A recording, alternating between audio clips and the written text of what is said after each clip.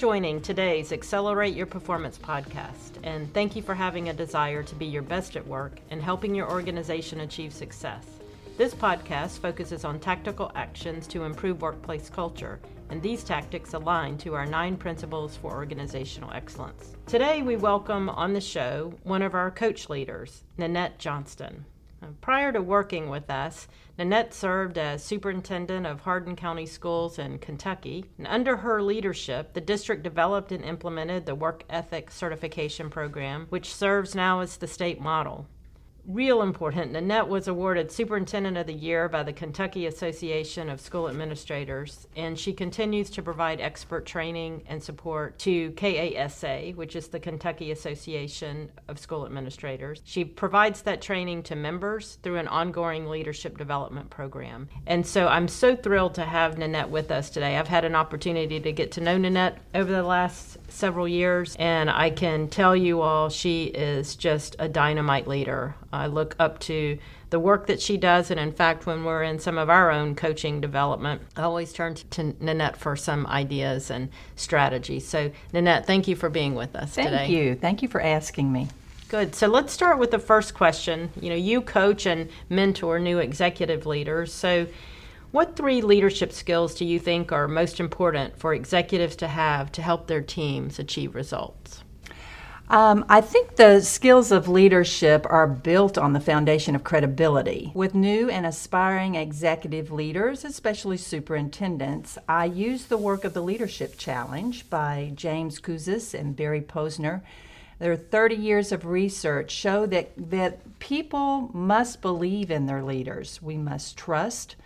The leader's word can be trusted, and then we must also observe that they are personally passionate and enthusiastic about their work. But in addition to that foundation of credibility, these are the 3 skills I see as most important in helping them achieve results. First, I like to call it the line of sight. A great leader must not only have the vision, but they must have the line of sight to focus on how to make that vision come to life. So to produce results, the vision really must be embraced by direction. The next thing I believe, the next skill is leaders must possess is to be able to inspire. It's not really enough for a leader to have a dream. A leader must be able to communicate the vision in ways that excite those in the organization to believe in that vision and to want to be part of that cause. And finally, the last skill I would say that's really important is that the leader must demonstrate competence to mobilize others to execute to achieve those results. For people to follow a leader, they must see that leader model the way and lead with confidence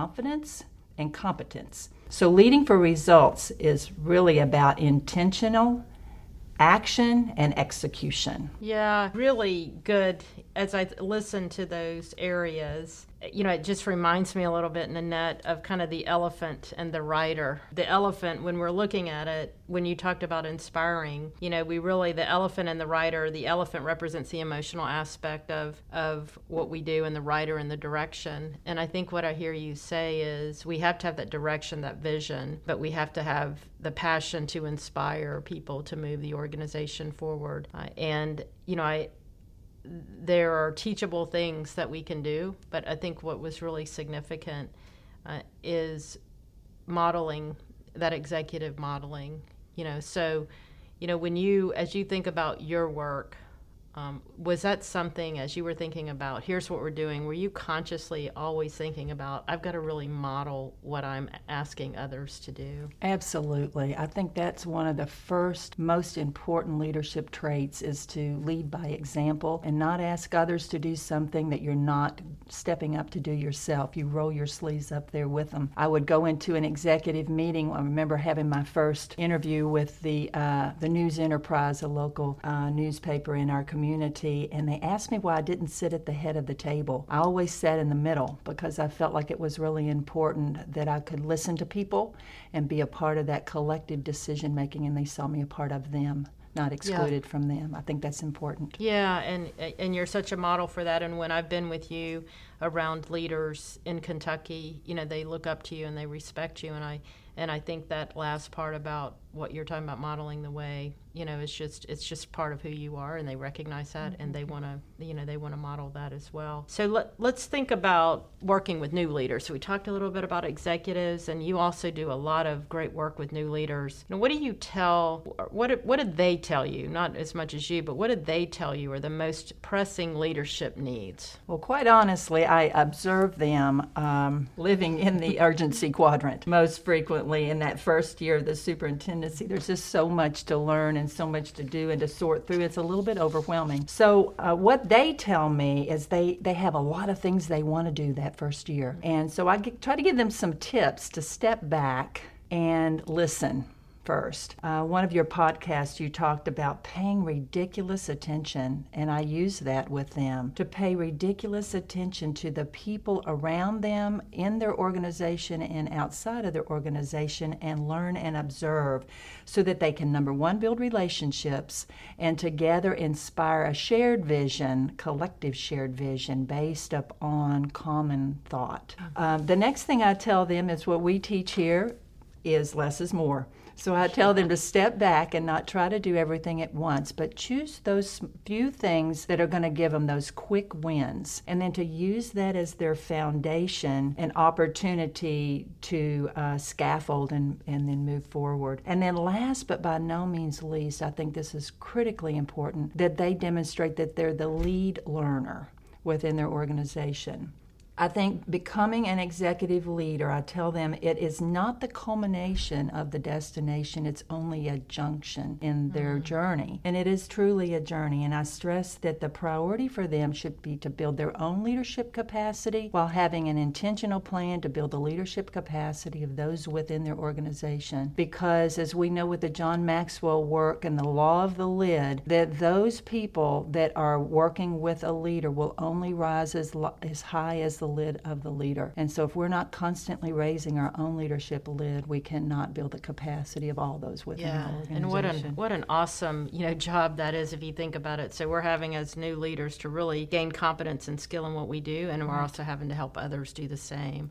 So just some people really want to be that new leader and are really excited about it, and the other part is it's an awesome responsibility to take on. If someone asks you for advice on whether or not they should work toward becoming a leader, what would you tell them? Well, first thing I do is try to ask more questions than give answers. So I ask them to reflect on ways that they're already leading in their current role. And I try to stress to them that and remind them that it doesn't take a title to be a leader. They are probably already doing some things if they have aspirations to be a leader that would make them interested, that they're already doing within their current role or in their community. And then I ask them how that feels when they're supporting others to achieve goals collectively together, and that helps them to direct them on should they take that next step formally to be a leader. And then I always encourage them, if that is their interest, to step up and out, be a leader in their current role and in their community, so they're also seen by others as a leader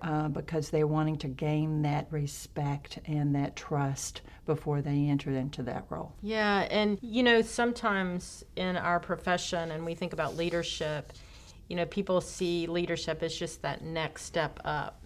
They just see it, okay, I'm here, and then I'm going to move to that next step, and they just look at that transition throughout the organization or into the organization at that upper level.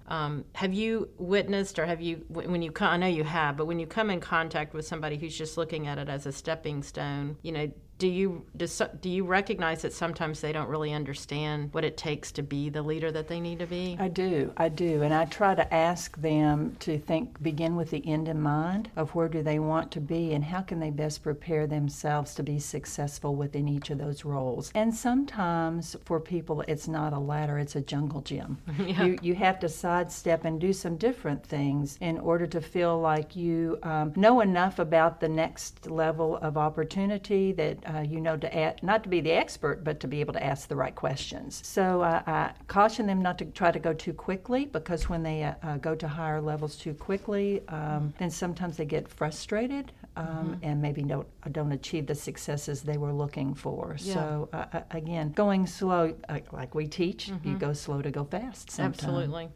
Well, and just thinking back over my lifetime of leadership, I had the opportunity to move into a leadership role, at a young age, and so I didn't know a lot at that point, and I learned some hard knocks along the way. But I know that once you move into that leadership becomes the passion of the work that we do every day. So I'm going to turn it a little bit, to you. And as you look back on your career, I guess you've had such a successful career. You're such a model leader. People look up to you, and you're a mentor to people. So, and you've been recognized as that outstanding leader. So just from a personal perspective, Nanette, what's helped you achieve success over these years? First and foremost, I would say I had the support system from family, the team, my district.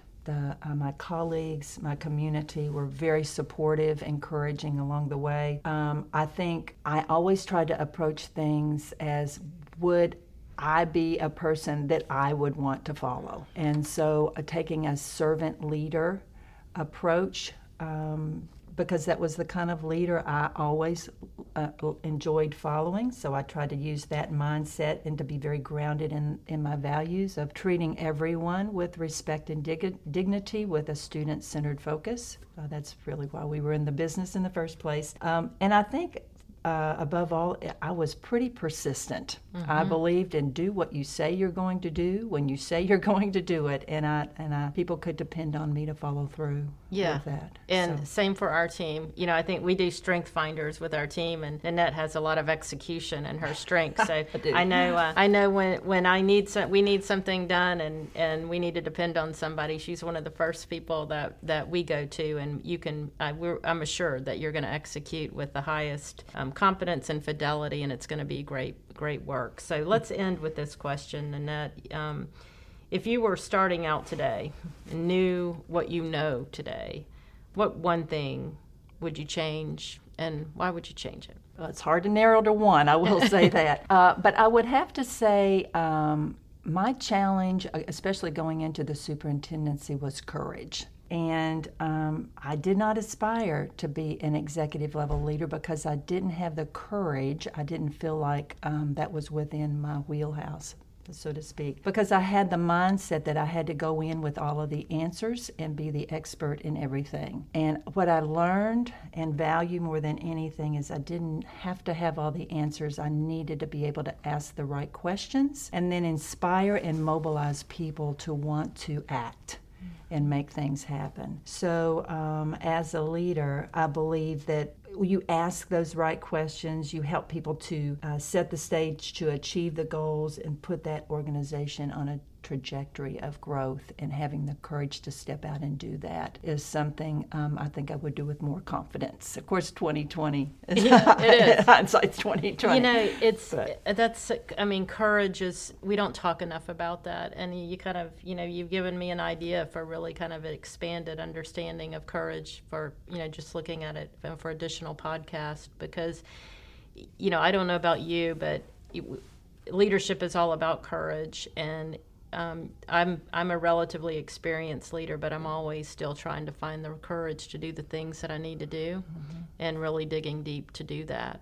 And don't take that lightly. And sometimes I don't think I do it that well, but we can't do this job without having the courage. That's right. I think leaders are always afraid of stumbling and falling, and what that will look like to others. And sometimes I think that's the greatest example for a leader, is to fall and show what happens when you fall and you get up and you keep moving and you're better for it. So I think the courage to know that failure is really the first step to success is something we can all learn, and I learned very well, I think, as a leader.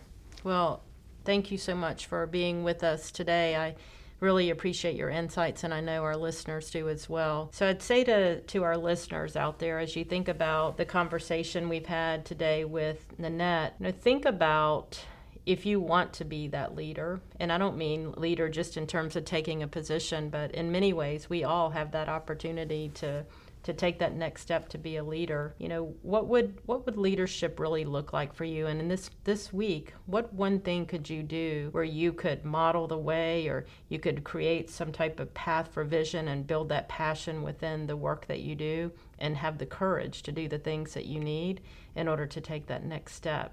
What's one thing that you could do this week that really begins to build the leader in you that will make a difference for others? So I want to just thank you for being with us today and sharing your experiences with us. Thank you for tuning in to Accelerate Your Performance. I look forward to connecting with you next week as we continue to focus on the 9 principles for organizational excellence so that we can be our best at work. Have a great week.